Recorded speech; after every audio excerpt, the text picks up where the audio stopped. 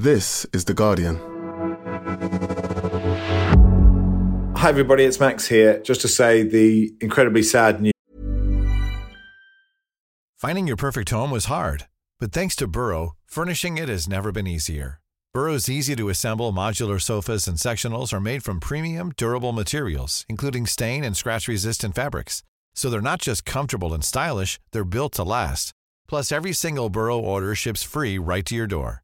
Right now, get 15% off your first order at burrow.com/ACAST. That's 15% off at burrow.com/ACAST. Ryan Reynolds here from Mint Mobile. With the price of just about everything going up during inflation, we thought we'd bring our prices down. So to help us, we brought in a reverse auctioneer, which is apparently a thing. Mint Mobile Unlimited Premium Wireless. How to get 30, 30, bit to get 30, bit to get 20, 20, 20, bit to get 20, 20, bit to get 15, 15, 15, 15, just $15 a month? Sold! Give it a try at mintmobile.com/switch. $45 up front for 3 months plus taxes and fees. Promo rate for new customers for limited time. Unlimited more than 40 gigabytes per month. Slows full terms at mintmobile.com. News about John Motson broke just after we finished recording today's podcast, so we will of course pay tribute to him in full on Monday. Hello and welcome to the Guardian Football Weekly. The last 16 of the Champions League, not one Premier League team gets a win. What's happened to the best league in the world? TM ? Manchester City dominate Leipzig in the first half without doing a whole lot, but are pegged back by Marco Rosa's side in the second. City vulnerable down their left. Perhaps they shouldn't have got rid of all their fullbacks. A late Romelu Lukaku goal gives Inter a slender advantage over 10-man Porto. Also today, England win the Arnold Clark Cup. There's a big few days for Manchester United and a Premier League preview. Add in a very happy Haitian, lots of people fighting over a ball in Warwickshire. Your questions, and that's today's Guardian Football Weekly.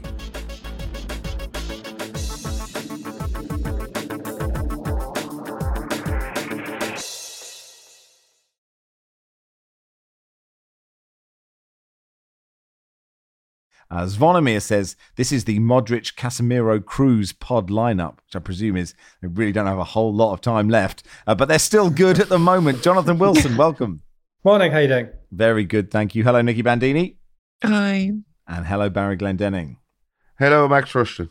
Michael says, is there a more modern-day Champions League tie than a nation-state pitted against an energy drink? RB Leipzig won, Manchester City won. I found, Barry, the first half pretty insipid, but the game really picked up when Leipzig had a go in the second half. Yeah, it seemed like maybe they were slightly cowed by the reputation of their visitors in the first half, and they conceded. But they had no reason to be cowed, as their manager appeared to tell them at half-time. And when they came out for the second half, RB Leipzig were a little bit higher up the pitch. They were far more aggressive. Their manager made a couple of changes, and they got a well-deserved equaliser and had chances to win it. Pep said he was happy with the draw. I'm not entirely sure that I believe him. I think he probably expected better. And I'd say RB Leipzig will be delighted with the draw, but will possibly feel they could have got another goal to take to Manchester in whenever it is, 2 or 3 weeks' time. Yeah, Pep's been a bit odd these last couple of days, hasn't he? You know, it was this whole kind of what will be, will be. I don't really mind about anything. I've never been bothered about results before the game, and afterwards saying, you know, my expectations were not high. I had the feeling the tie would be decided in the second leg. I didn't want to lose 4-0 or 4-3 here. We have 4 games in 10 days. We come here the day after tomorrow. We fly to Bournemouth. I put all this in perspective. I'm so delighted for the game we played. It's the Champions League, such a demanding competition. I think saying Pep Guardiola has been a bit odd is almost like the default position we get to every year in the Champions League. You get to the latter stage of the Champions League, it's like, oh, Pep Guardiola is being a bit odd. And I mean, there's sort of a counterpoint to that, which is they're normally in the latter stages of the Champions League, which doesn't happen if you're not doing something right. I think for me, it's such an obvious point to go to, but I think it feels even more glaring when Kevin De Bruyne is out. And you just think, how can the plan in this situation? And I do wonder how much this has been sort of influenced by the removal of the away goals rule, right? Like there's less urgency for the away team to try and force it. If you think you're going to go back home and win the game anyway, you might feel differently about how you have to approach this game. How is there not a plan to just get the ball to Haaland more? Because that was what really I found sort of so odd about this performance. You haven't got De Bruyne on the pitch. Why is it not more just trust that guy who scores more than a goal a game for you to score a goal for you and make this tie easier? Yeah, and Wilson, he didn't have a touch, Haaland, in the opposition box, I think, until midway through the second half, which isn't necessarily his fault. But it does seem like, I know we're repeating ourselves, and I know you hate repeating yourself, Wilson, but like, well, I know you do. Thank you so much. It takes one to know one, but it does seem odd, doesn't it? Like, we're not saying get it launched, but like, get it forward quicker. Yeah, I mean, I can see in the first half why that was difficult, because Leipzig sat quite deep. In the second half, when Leipzig are pressing them, it would seem the obvious way of getting around that tactic is go direct a couple of times, get the ball into the space behind the Leipzig defence, and give Haaland a chance to run at them. And I mean, there's one, he had one run at Gvardiol where he just sort of blazed past him.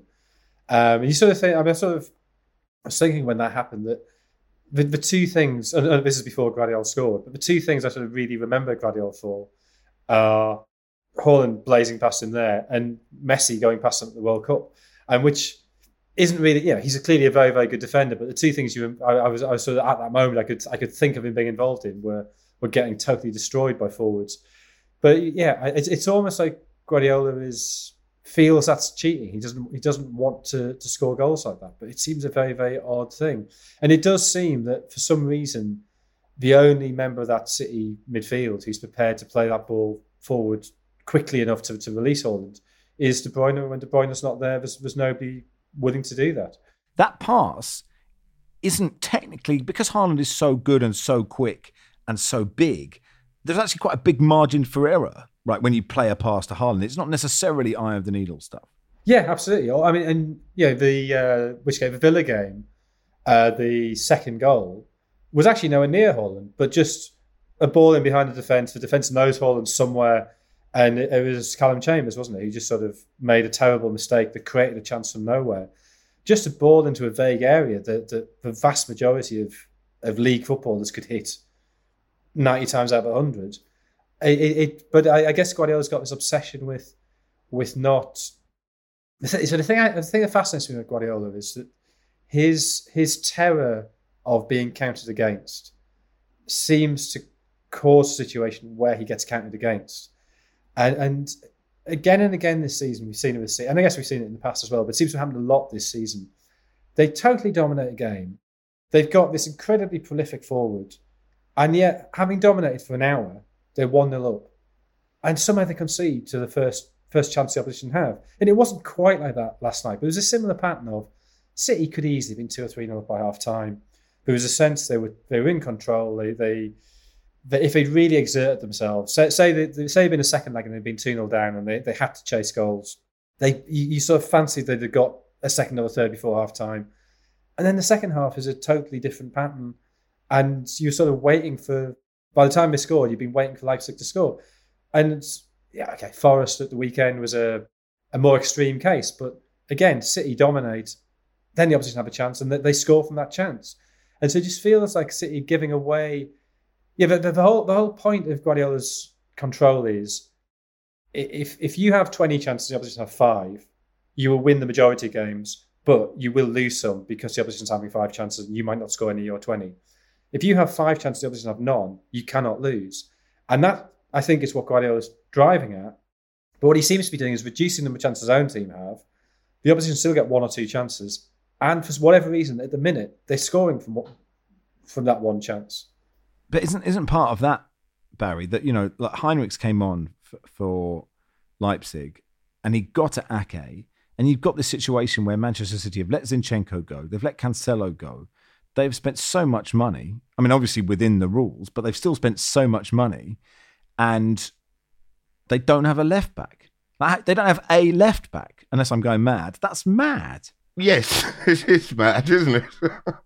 It's like ridiculous. Like what you've done me again, Max. I have. No, but what a failure of recruitment. Like, even if presumably a club of that stature has like, here's who we could get in January at any position, just in case someone gets injured or someone goes or whatever.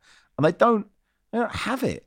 Well, the Cancelo thing is a bit weird. Like, nobody's quite sure what happened there, but I don't think anyone was expecting him to get farmed out.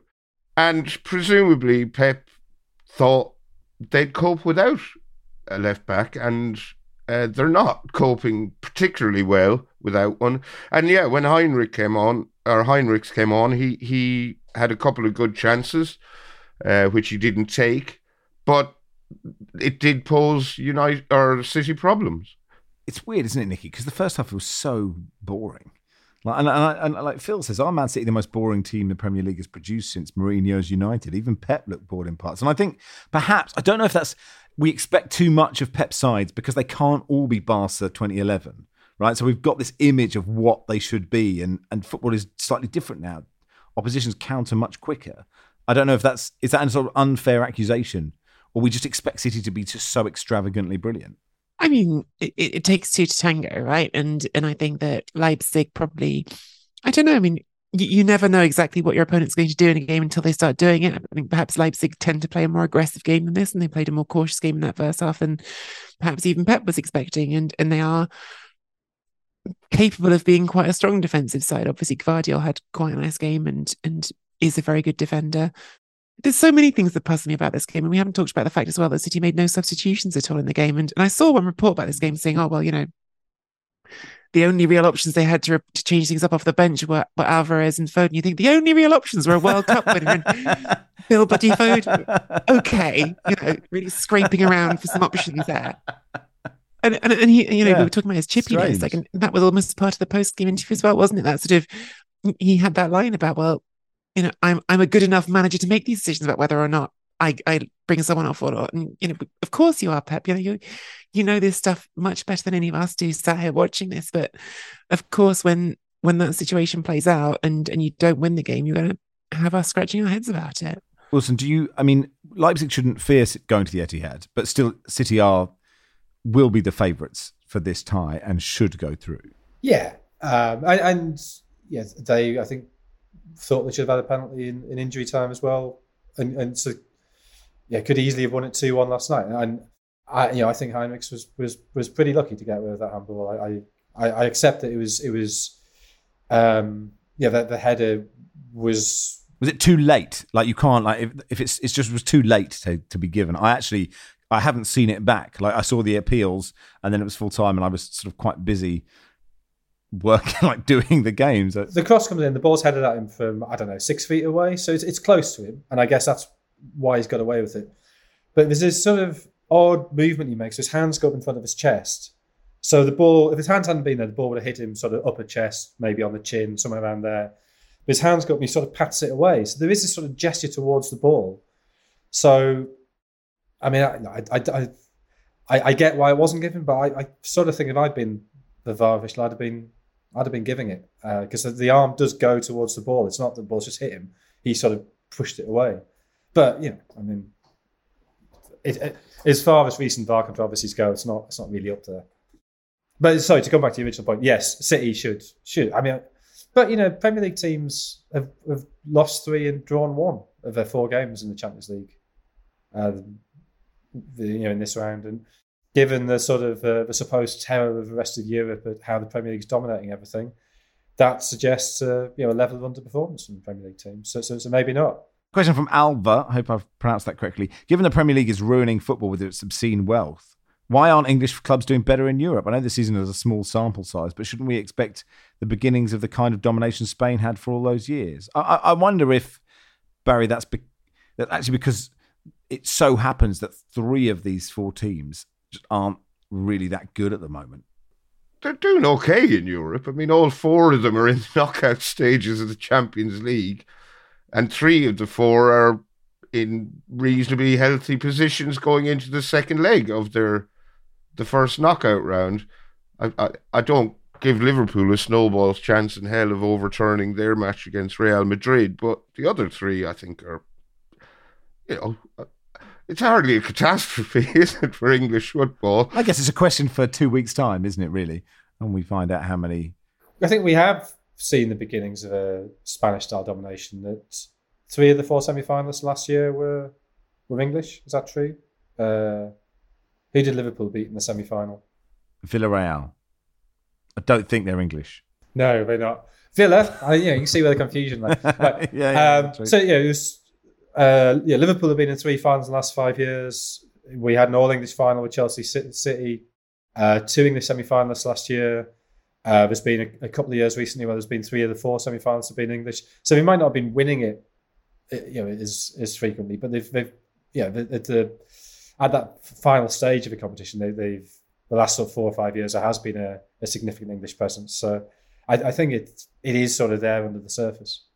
Yeah, I wonder if it is the dominance of the Premier League, Nicky, actually not necessarily like trying to compare Real Madrid to Manchester City, but it's more like the amount of money that like Bournemouth or Leeds will pay for players compared to teams at the the bottom end of Serie A or La Liga or the Bundesliga. Yeah, I mean that's hugely the difference. I mean the fact that the top teams in Italy are in the middle now of the top 20 in the Deloitte rankings because you've just got more and more Premier League teams pushing up, and the Deloitte Money League rankings are heavily dominated by Premier League teams in the top 20 and onwards. The money thing is real, and I would really caution against making the assumption, as has just been said, that these ties at the halfway point are going to end the way they do. I think the counterpoint of that from the Italian side is it's the first time, according to Opta, that there's ever been 3 Italian teams have won their opening leg of the Champions League round at the same time. And it doesn't mean they're going through. I wouldn't feel particularly confident that Milan are going through with the game to come away to Tottenham. So that's very much up in the air. And when Inter Porto, we'll get to in a second. The only one you really feel like is not in the balance for Italian clubs is Napoli winning 2-0 against Frankfurt. So I think we're very much at half time, and I think the removal of the away goals rule has definitely changed how we should frame some of these results. I think 1-0 loss away in Europe used to feel quite bad because you then know if your opponent comes and scores 1 goal at your place, you're in a lot of trouble. That's just not true anymore. So I think that, caution with these results. I think there's a way to go. Let's talk about Inter Porto. Nicky, big moment for Romelu Lukaku, isn't it? Yeah, really sort of huge moment for him. Obviously, he scored at the weekend from the penalty spot, and that was a retake. So there was a bit of a sense of like, okay, I think watching it almost felt like there was this communal will of like, let's just get your goal, Romelu. Like, okay, everyone's sort of making this easy for you. It's a penalty. All right, you can have another bite at it. Like, we'll get it across the line. But this was something different. And to me, he still looks very much not the player who was sort of dominant and swaggering for them as they won the league under Antonio Conte. He looks heavier. And, I haven't got the inside measurements from Inter of what he's been weighing on the scales. You're not weighing him every day, Nicky. Right. But watching him, he really looks it. Like he looks, I think that was the thing that really stood out for him in that previous stint at Inter was he became explosive again. He became this sort of bullish, explosive player who would just be throwing defenders everywhere, because when he accelerated, it was like a freight train coming straight ahead. And I don't know, maybe he's still a freight train, but he's one of those really long ones you see in America that just seem to be going and going and going forever and without really sort of knocking anything out of the way. I think that he's not there yet. But what you saw in this moment, in the key moment of this tie so far, was that even without that, he still knows where the goal is. He still knows how to position himself in the box to win a header. He still knows how to time the jump to get that header. And he still has that sharpness of mind when the ball comes back off the post to be the one reacting to it and getting his shot right the second time. So those are already valuable assets that are going to be important to Inter in the remaining part of the season. I do have the inside track and can tell you that Romelu Lukaku is currently weighing in at 103 kilos.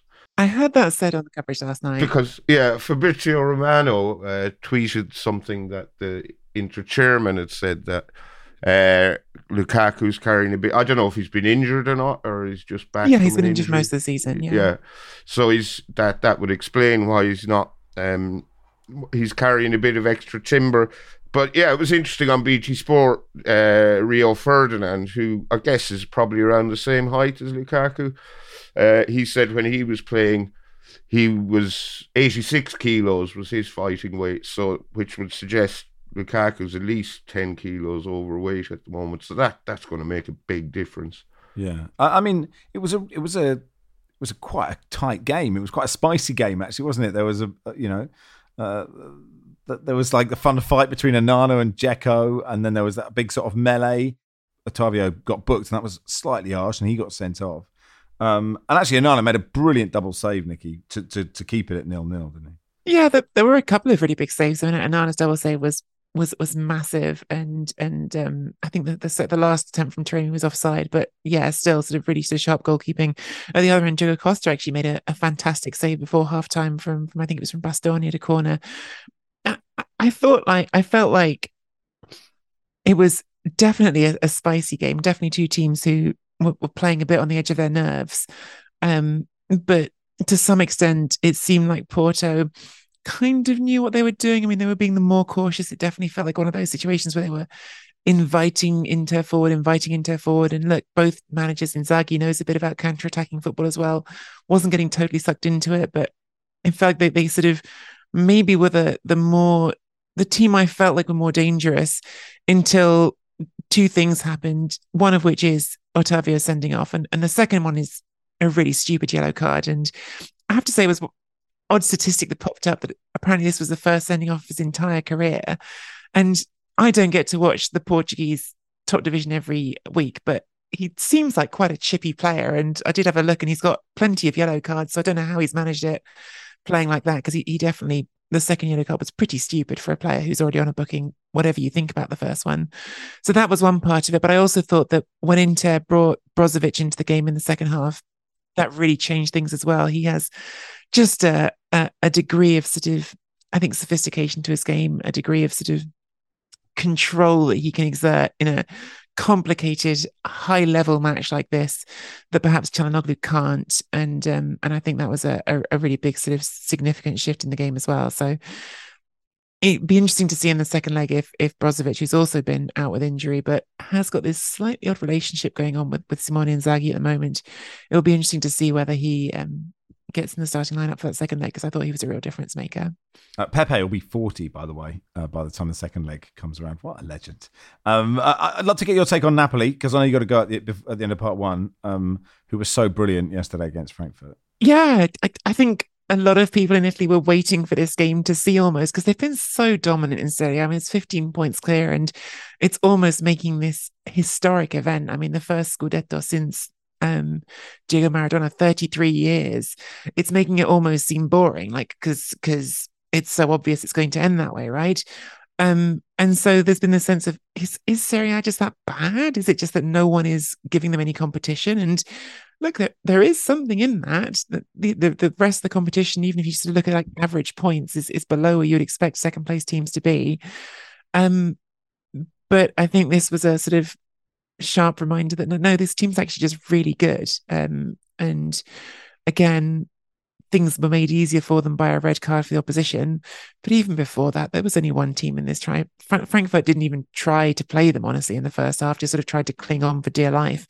And as soon as Kvaratskhelia found that little bit of room, the back heel, all of that stuff, they've got that swagger about them at the moment that's so irresistible. Actually should say that Taremi, I think it was, tried a back heel that very nearly came off in the first half of Porto last night as well. It would have been fun to see that happen twice in 2 nights. But no, Napoli are... you couldn't have asked for more of them in the first leg than that. They look very, very convincing. All right, that'll do for part one. Nikki, you may go. Don't get any Sid Lowe type ideas, though, of just purely cameos. I won't, don't worry. Thank you, Nikki. That'll do for part one. Part two, we'll look ahead to the Europa League, the Carabao Cup, the Premier League, and talk the Arnold Clark Cup too. Hey, I'm Ryan Reynolds. Recently, I asked Mint Mobile's legal team if big wireless companies are allowed to raise prices due to inflation. They said yes. And then when I asked if raising prices technically violates those onerous 2-year contracts, they said, "What the f*** are you talking about, you insane Hollywood ass?" So to recap, we're cutting the price of Mint Unlimited from $30 a month to just $15 a month. Give it a try at mintmobile.com/switch. $45 up front for 3 months plus taxes and fees. Promo rate for new customers for limited time. Unlimited more than 40 gigabytes per month. Slows full terms at mintmobile.com. Finding your perfect home was hard, but thanks to Burrow, furnishing it has never been easier. Burrow's easy-to-assemble modular sofas and sectionals are made from premium, durable materials, including stain and scratch-resistant fabrics. So they're not just comfortable and stylish, they're built to last. Plus, every single Burrow order ships free right to your door.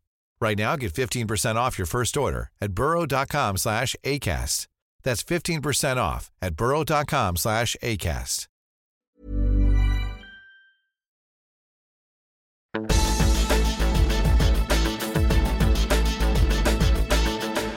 Welcome to part 2 of the Guardian Football Weekly. A massive few days for Manchester United. They've got Barcelona in the Europa League. I know a lot of you will be listening to this after that game has been played. Then they've got the Carabao Cup final.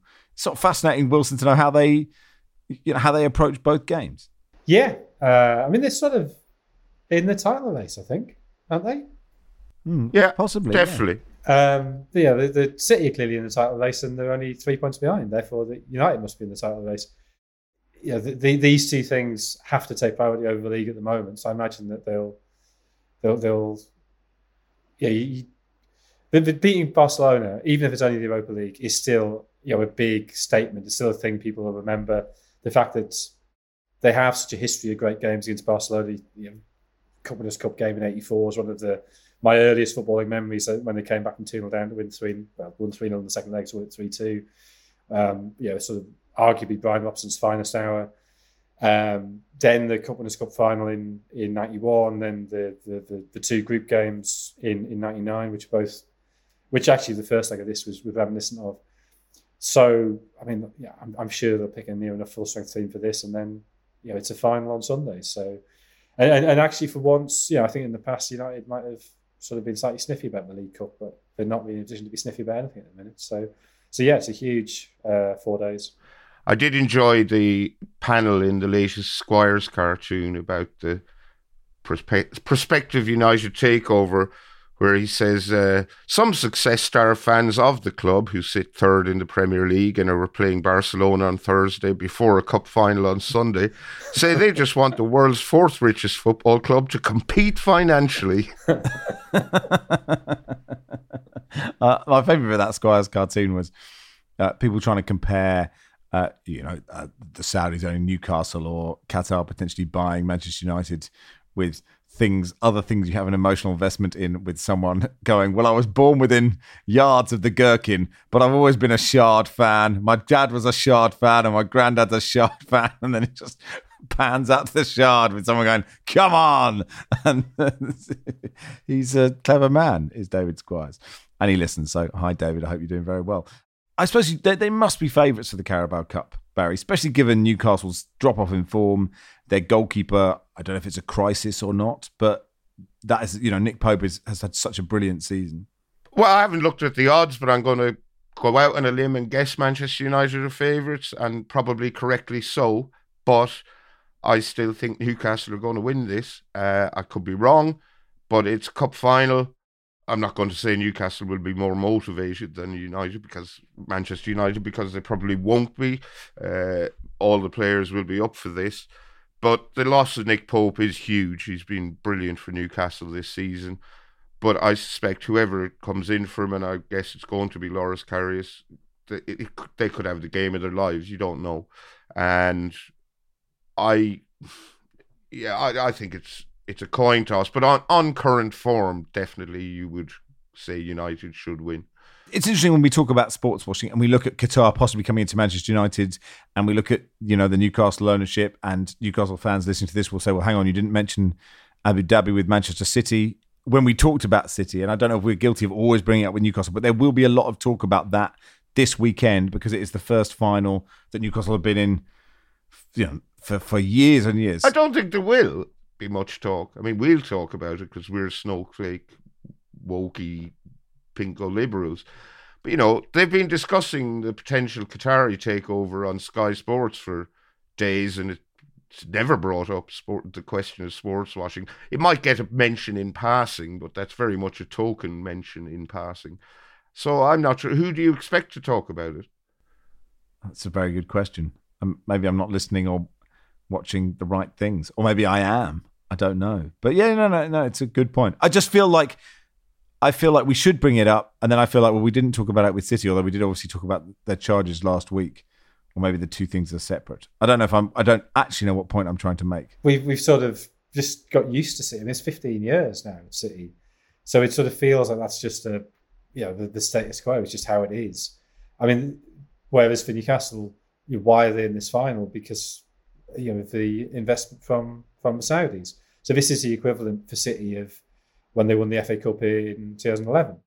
So I mean, maybe our coverage in 2011 should have been different, but I don't know. It's just very difficult with City because it's so familiar. To say it every time starts to sound absurd. Whereas with Newcastle, this is a new stage of their journey, and so it's and that journey is fueled by Saudi wealth, and obviously the managerial genius of Eddie Howe, which we should never neglect. Premier League preview. We'll just do a few minutes on this. Fulham play Wolves on Friday night. They can go level on points with Newcastle, who are fifth, with a win. You've got Everton Villa, which feels like another big game for Sean Dyche. Leeds versus Southampton, Javi Gracia coming in. Arsenal go to Leicester. Do you think Leicester can get anything out of it? I mean, it's interesting to see, there was the twists and turns have begun, Barry, and Leicester looked actually really good against Manchester United for 25 minutes last weekend. Yeah, I mean, they're a completely different side with James Maddison in it, and he's playing well now that he's back from injury. I can't see them getting anything from this game, but it wouldn't be massively surprising if they did. So I think Arsenal will beat them. I mean, two huge games down at the bottom, West Ham Forest and Leeds Southampton are both, they're the ones that caught my eye this weekend. Yeah, absolutely. I mean, West Ham, as you said on Monday, we haven't really talked about them in terms of the relegation fight, but they are actually literally in the relegation zone. So perhaps we should. And look, Man City go to Bournemouth, Crystal Palace, Liverpool. Will be interesting given what happened to Liverpool in midweek against Real Madrid. And then Chelsea go to Spurs. With my Spurs hat on, I can just see all those XGs becoming Gs for Chelsea on Sunday. But like Graham Potter, it's hard to know, Wilson, how much pressure Potter is under. I mean, the word from the club is that they have faith in him and that they're going to be patient. And if they are looking at underlying numbers, the underlying numbers are pretty good. I mean, since the World Cup, they've played 9 games, taken 10 points, which obviously is not great. 9 league games, taking 10 points, which obviously is not great. But they've had the better XG in 7 of those games. And if you map it out as if if you award points for the XG, so if the XG is within 0.5 each other, you call it a draw. I think they'd have taken 20 points, and if they had those 20 points, they'd be fifth. I think. Can you actually do that though? Because I saw the XG for Liverpool, Real Madrid, and I think Liverpool had 2 and a bit, and Real Madrid had 1.8 or something, which feels completely ridiculous given that football. Well, I mean, I saw that, and I was intrigued by that, and then I saw that Real Madrid had scored 5 or 7 shots. And maybe our perception is skewed by goals. I was talking to a coach who's a mate of a mate. He's a coach at a Premier League club. He was working with his club, and tactically they got this particular game very badly wrong, and they were 3-0 down at half time. The same sort of goal being conceded each of the 3 goals, and then it turned out they won the XG quite comfortably because second half they had all the ball and had a whole series of half chances. And the team they were playing just sort of sat in and, well, yeah, okay, if you score once, we'll change how we play. But for now, we're just going to conserve energy and you can have a ball and see what happens. So he was saying that the things like XG, you've got to be very careful to look at them in context. And yes, they give you a general picture. But that particular game, yeah, he said, his side had been absolutely battered for the first 45 minutes. And that conditions what then happens in the second half. So I guess it's similar with the Liverpool-Real Madrid game that Liverpool probably racked up a very high XG in that first 20-25 minutes. Once Real Madrid had gone ahead, the momentum was so obviously with them that they didn't really need to do anything, and they just sort of picked Liverpool off on the break a couple of times. So yeah, I think you do have to put it in context. I just think when it's a recurring pattern, as it has been with Chelsea under Potter. I mean, the interesting thing is, why was that a pattern at Brighton as well? Is it just he's slightly unfortunate at 2 clubs he hasn't had a centre forward, or hasn't had a goal scoring centre forward, or is there something about the types of chances teams create? And yeah, I think professional analysts maybe give us an answer on that. I don't sort of feel equipped to do that. I think it's time to introduce a new metric, XG over P by B plus C, which is expected goals divided by P Potter by Brighton plus Chelsea, because it does seem, as Jonathan said, weirdly coincidental that, he goes from Brighton to Chelsea and no one's scoring. Yeah, my fear would be that actually they were good and creating loads of chances, but that Southampton game was different. And so that'll be interesting to see if there is a reaction. But they still won the XG very comfortably. I think from memory it was 1.6 to. Hang on, I've got it here. Hang on, what was it? It was I think it was 1.62 to 0.62. Yeah, so but it didn't feel fair enough. I agree with you. It felt different. It felt different. Yeah, I would accept that. Anyway, I mean, I have no faith that Tottenham will beat them. England won the Arnold Clark Cup at Ashton Gate last night. They retained the trophy, beat Belgian women 6-1. They didn't really have that difficult opposition in this tournament. Obviously, the Guardian Women's Football Weekly is where you get a very detailed analysis of all of those things, and they'll be going big in the World Cup in Australia and New Zealand in the summer. Had a wonderful email from Jean-Paul Juan Delva, who says, "Hi, Football Weekly team. A long-time listener, first-time emailer. I just wanted to reach out to express my excitement, jubilation, exhaustion, and relief that Haiti has qualified for the World Cup in Australia and New Zealand. I can honestly say I now know how Ellis James felt when Wales qualified for Qatar.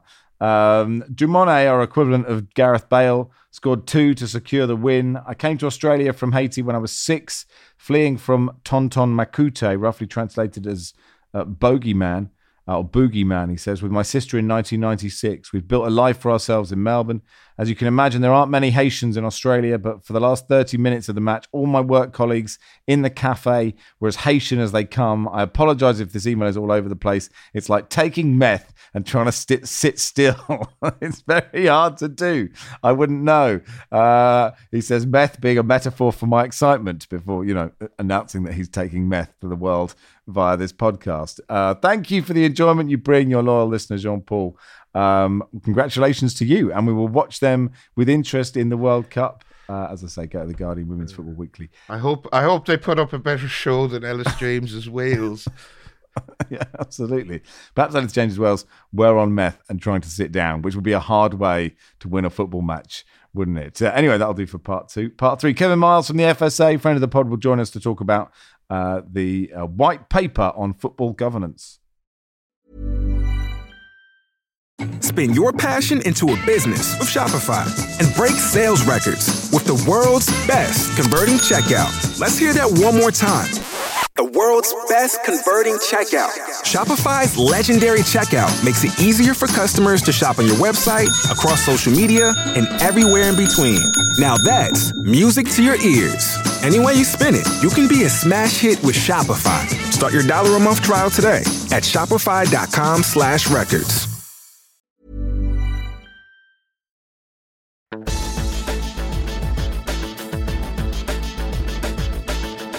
Welcome to part 3 of the Guardian Football Weekly. The long-awaited white paper on football governance is set to be published today. It's set to adopt many of the key recommendations from Tracy Crouch's fan-led review of football governance. The paper is expected to begin the legislative process to bring in a new regulator for football. Kevin Miles, friend of the pod from the FSA, who are part of the fan-led review, joins us now. Hey, Kev, how are you? Very well, actually. I'm very excited. It's you're going to be a little bit of a football governance nerd to get excited about a white paper publication, but it could be quite a big day for football, actually. Yeah, I mean, I'm not sure government white paper are 3 words that will get many football fans excited, but why is it important? Well, it gives us an opportunity to reset some of the things that go wrong in football on a regular basis.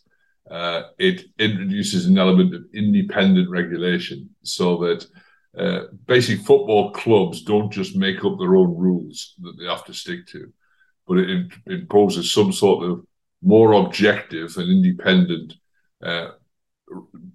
playing field, if you like, economic playing field. Financial regulation is at the centre of this to try to make sure that we have some equitable distribution of the money of the game throughout the pyramid, but also that we have, some sort of financial controls, that we protect against owners who are greedy or, effectively economic vandals in some of the football clubs up and down the country. It'll give a lot of protection in those sort of areas against people who come into football to make money out of it without any care for what the importance is to communities or to people in their lives.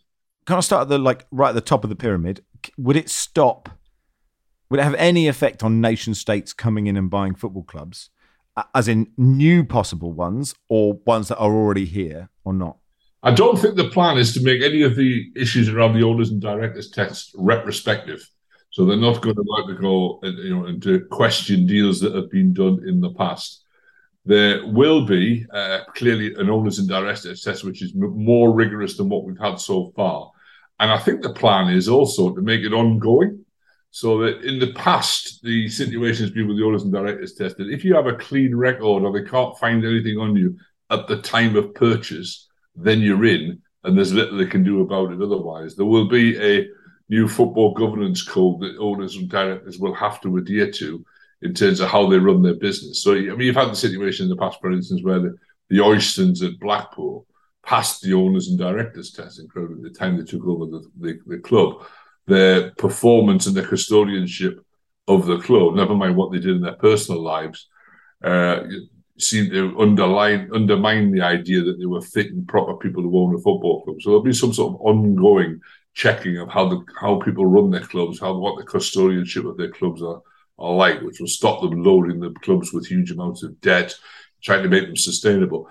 I don't think there is a plan from the government's point of view to impose any restrictions on who can own a football club that they don't impose anywhere else. So they're not about to set up themselves in moral judgment upon human rights issues. I think the attitude is, if the British government deems it fit and appropriate to deal with a regime, then why should we expect football to operate to a higher standard? They'll discuss, but I don't think it's something the regulator is about to get involved in. Am I right in thinking that it will kind of ring fence, if that's the right word, traditions like colours of kit and things like that, like things that matter to football fans? There's lots of stuff. I understand it all hangs together. I mean, we'll know better when it's actually published later today in terms of the detail. But it's largely based on the fan-led review report, what became known as the Crouch report. And my understanding is that they've taken a huge amount of the recommendations from that. Now, one of the points that was made about that report is that it has to be taken holistically. You can't just take out individual bits and protect them. So in other words, there's no point throwing a lot of money down the pyramid in solidarity if it's then going to be wasted because of bad financial controls and bad financial practices further down the league. So you have to take the financial controls and the good corporate governance alongside any proposals for further wealth distribution. But yes, our understanding is that there will be the creation of fan advisory boards, there'll be the creation of structures for fans to have input at every club level. There will be a reinforcement of FA rules requiring clubs to demonstrate popular support, fan support for any of the heritage changes that you mentioned. And also underpinning that, the regulator will have the right to intervene and determine whether a stadium move can be sanctioned or which competition a club can take part in. Because we had 4 tests, particularly in the broad brush approach to the regulator, one of which was, can it prevent the European Super League, another breakaway competition? And I think there's a tick against that one. There's will it put fans at the heart of decision-making or at least of engagement in all levels of the game, including at their own club? It's a tick against that. Will there be some more money distributed? A big tick against that. And will it provide a bit of protection to prevent clubs like Bury suffering the fate that they did? And I think there's a big tick against that. So on all the main issues that we've been involved in, there seems to be some very strong recommendations here. Distribution from the Premier League down the pyramid feels like a good thing. I'm not just saying that as a lower league fan. It feels very sensible. But my understanding is the Premier League, there's a sort of loose understanding that should happen, but there's no agreement, right? There's no figure, there's no acknowledgement of how that will work. The cynic in me thinks the Premier League will sort of find a way to do what they want. Well, I think there is an expectation from government that they want football to come to an agreement themselves so that the government don't have to intervene. And look, let's be fair about this, Max. There always has been a substantial amount of wealth distribution from the Premier League further down the pyramid. There's an interesting philosophical discussion taking place now at the moment about whose money is it? Because the strict legal definition, and certainly one that the Premier League prefer, is that the money belongs to their shareholders because they're the ones who generate the commercial contracts, and the league does, and the money is then distributed among the shareholders. It's their money, and out of the goodness of their hearts, they give some further down the pyramid. The Football League's position is slightly different. They regard it and say, well, the Premier League generates this money because of the positioning they have at the top of the English pyramid, but it's football's money. Historically, the football contracts, insofar as there were big broadcast contracts in those days, but money was raised for the game as a whole, and they still regard that as football's money, in the sense a disproportionate amount of football's money is kept at the very top. So they think it should be shared out more. But there always has been, compared to most other countries, the Premier League shares a lot more than most other countries do. However, there are arguments both about the quantum of how much money is spent, but is shared, but also how it's done. Because we have a situation where the money that goes down into the Football League, the big majority of it takes the form of what they call parachute payments, which Rick Parry at the Football League is, I think, probably more accurately characterised as trampoline payments, money that goes down to clubs to make sure that they can afford to bounce straight back into the Premier League. There are clearly honourable exceptions to that. If Barry and don't like that. That's below the belt. But I think what they want to do is they want to see football arrive at an agreement between themselves. At the moment, though, the Crouch report was 15, 16 months ago, and they were given a couple of months to try to come to agreement, and then another year to come to some arbitration. There has not been any meaningful discussion, let alone an agreement between the leagues about what the wealth distribution should look like. So what the regulator or the white paper proposes, that regulator has what they call backstop powers. So should the football authorities and the leagues not come up with a solution to the deal, that they would be able to impose one. There's some interesting discussion about how they arrive at that. One of the ideas that has been under discussion, and we'll see if it emerges in the white paper later or not, is that they go to some sort of binding arbitration on a final best offer, so that you get both of the parties to put in a sealed bid of what they think their best offer should be, and that the regulator would then choose between those two. And the idea behind that is that you get a convergence of the two differing opinions, because if you leave too much of a gap between them, you're not going to get yours picked as the solution. It's quite an imaginative way of trying to get people to come together. There's an element of jeopardy there, but it might encourage some sensible negotiation and figuring out it. And that decision would be based not just around what's the best number, but what's the logic behind it? What's your explanation behind it? What does it achieve? How does it benefit the game? How does it deal with some of the problems about competitive balance, but also about sustainability? What's the process now? Forgive me for not exactly understanding even what a white paper is, really. But, this goes to government. They vote it through. Then there's another vote and another vote. Like how quickly until Cowboy owners are getting done by this and fans feel they have power over their football clubs? Well, the intention is that the regulatory powers, the club licensing system, should be enforced by the start of the 2024 season. Now, there are processes that can happen. There's a lot of things that need to happen, but there are processes that can happen in parallel rather than in series. So there has been discussion about the establishment of a shadow regulator. In other words, you start to pull together some of the people who will have this responsibility, so they can start preparing their staff, preparing their thinking about how they want to do it. You don't expect this white paper to have detailed answers about how all of these things are going to happen. A lot of that will be left to the regulator to try and work that out. And that's not just one bloke sitting at home with a big notebook fretting about it. There will be a team of experts brought in. And the idea is that can be established to start doing work on that before the parliamentary process is necessarily finished. But there will be a white paper is effectively a government setting out what its proposals will be, so they can get some feedback on them before they actually go to the legislation. There will be a 3-month period of what they're calling targeted consultation. So they're not asking everybody on the street to come back with their opinions. We've had already the biggest consultation of football fans and of people in football there's ever been in the course of the fan-led review process itself. So the idea is that they will discuss with the stakeholders what their various plans were to get some comments back on the best way to make them work.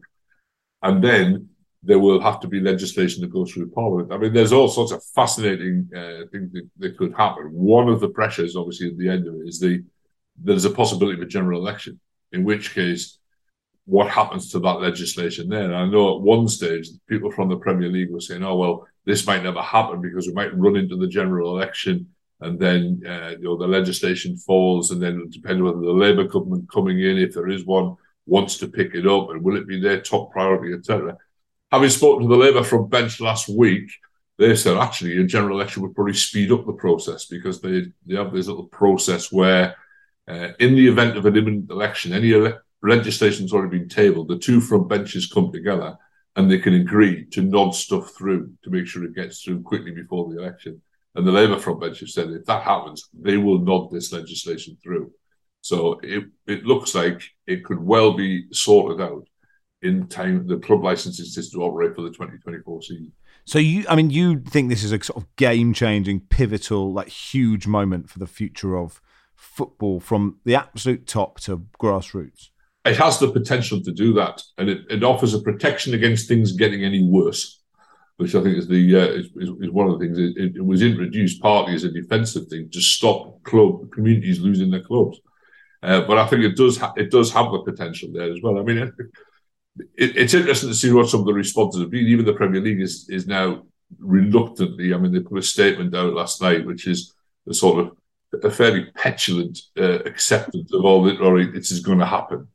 And we know that there have been clubs in the Premier League who have pushed back against the idea of fan engagement and having a fan voice inside their club in a structured way. But I think a lot of clubs, even some of the ones you would expect from less, have actually warmed to the idea and seen the advantage to this.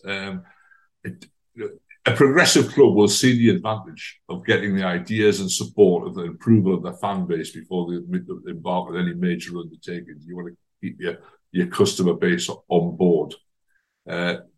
We know that there are big Premier League clubs who support the idea of independent regulation because it provides an element of market certainty for their operations. At least you know if there's a regulator whose remit is set out by statute and limited by statute, it's not going to suffer from huge mission creep, and it's going to lay out in advance about what its objectives are, what it's trying to do in terms of sustainability and the market situation they want to create. It's better to have that set out and know where you are than have the rules that you're trying to operate by being set and altered constantly by votes of your competitors. And I know that some of the big clubs, even some of the ESL breakaway clubs, are saying actually independent regulation of the game is a much more reliable way of organising the economic ecosystem of football than just allowing the 60 who can get a majority of 14 clubs in the Premier League to vote for something, because there's no self-interest comes into all of those decision-making processes. Kevin, before we let you go, just quickly, you are not happy with the LNER train line for not serving or allowing booze on trains back up to Newcastle on Sunday. Well, I have to declare a personal lack of interest in this, and I'll not be travelling back on Sunday because I'll be staying down in London for an extra night's celebration. I'm looking forward to our first ever encounter with an open top bus at some stage. But so I'm not directly. Well, are you doing a sightseeing tour, Kevin? But yeah, of Tyneside, yeah. No, I just think it's a bit disproportionate. I do think it's a bit. It's a bit unnecessary, because if it was anybody else, I mean, I'm not aware of dry trains on the way back from the royal funeral, which is a bigger event. It's not just about the numbers. I think a lot of people will be celebrated out by Sunday night, and I just don't think there's a real sort of. It's going to be a party atmosphere, win or lose. It'll be a party atmosphere. It's not going to be particularly. I did like the statement, the phrase in the statement. You said it was to prevent unnecessary antisocial behaviour, because clearly there's a level of antisocial behaviour required. Absolutely necessary. I mean, try enforcing that is what I thought. Do you mind me asking you, as a football fan with a conscience who does so much brilliant stuff, how you wrestle? We talked about a bit earlier on the pod how you have wrestled with Newcastle doing well and the ownership. Well, I think that part of the issue is that I've had very little say in any of this at all. I mean, nobody asked me who Mike Ashley should sell the football club to. Nobody asked me how long he should hang on. That the fans weren't really consulted in this. So I do think that even I, as woke as I am, bridle a little bit against this sort of tacit implication that we are somehow complicit in human rights abuses because we've had Saudis taking over our football club and we are happy to see them spend the money. We've had very little input into that. I think it's a real challenge for football fans because I don't think anybody with a conscience can feel entirely relaxed about it. By the other hand, I also accept the argument as well, or at least understand the argument. It says, well, in a regime where the British government does business with the Saudis selling them arms, why should you expect a higher moral stance from football than you are prepared to do anywhere else? Now, personally, I'd be one of the people voting that we don't do trade with the Saudis on selling them arms either. So, at least I think I'm fairly consistent on that.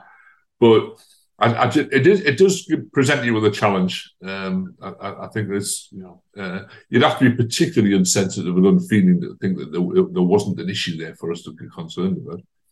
Always good to talk to you, Kevin. Thank you so much for coming on.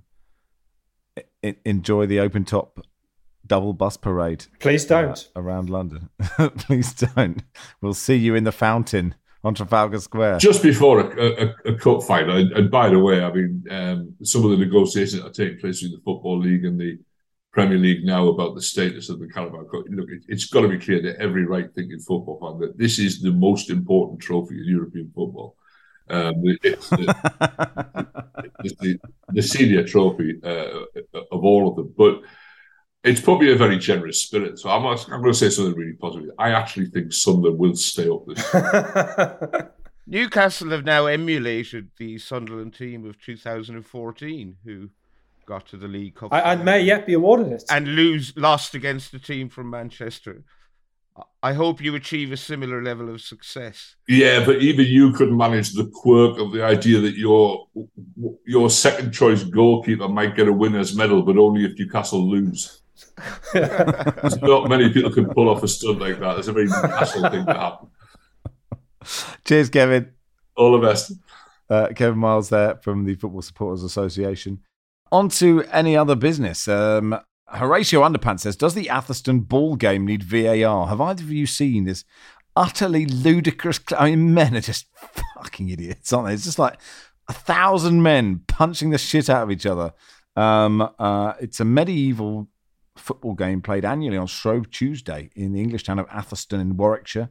It honours a match played between Leicestershire and Warwickshire in 1199 when teams used a bag of gold as a ball, and which was won by Warwickshire. At one time, similar events were held in many towns throughout England, but Atherstone is now one of at least 3 such games that are still played each year at Shrovetide.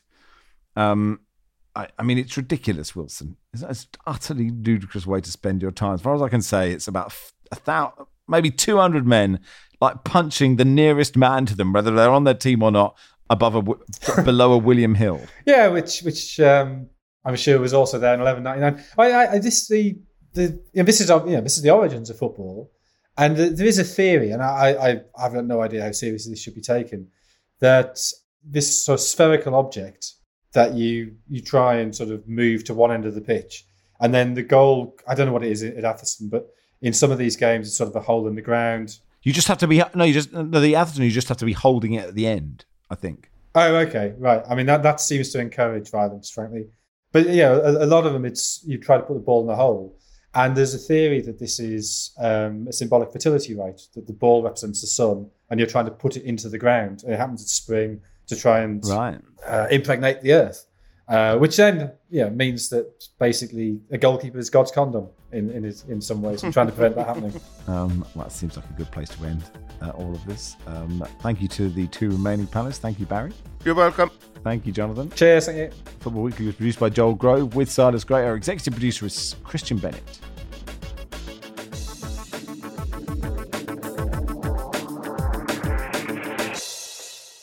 This is The Guardian.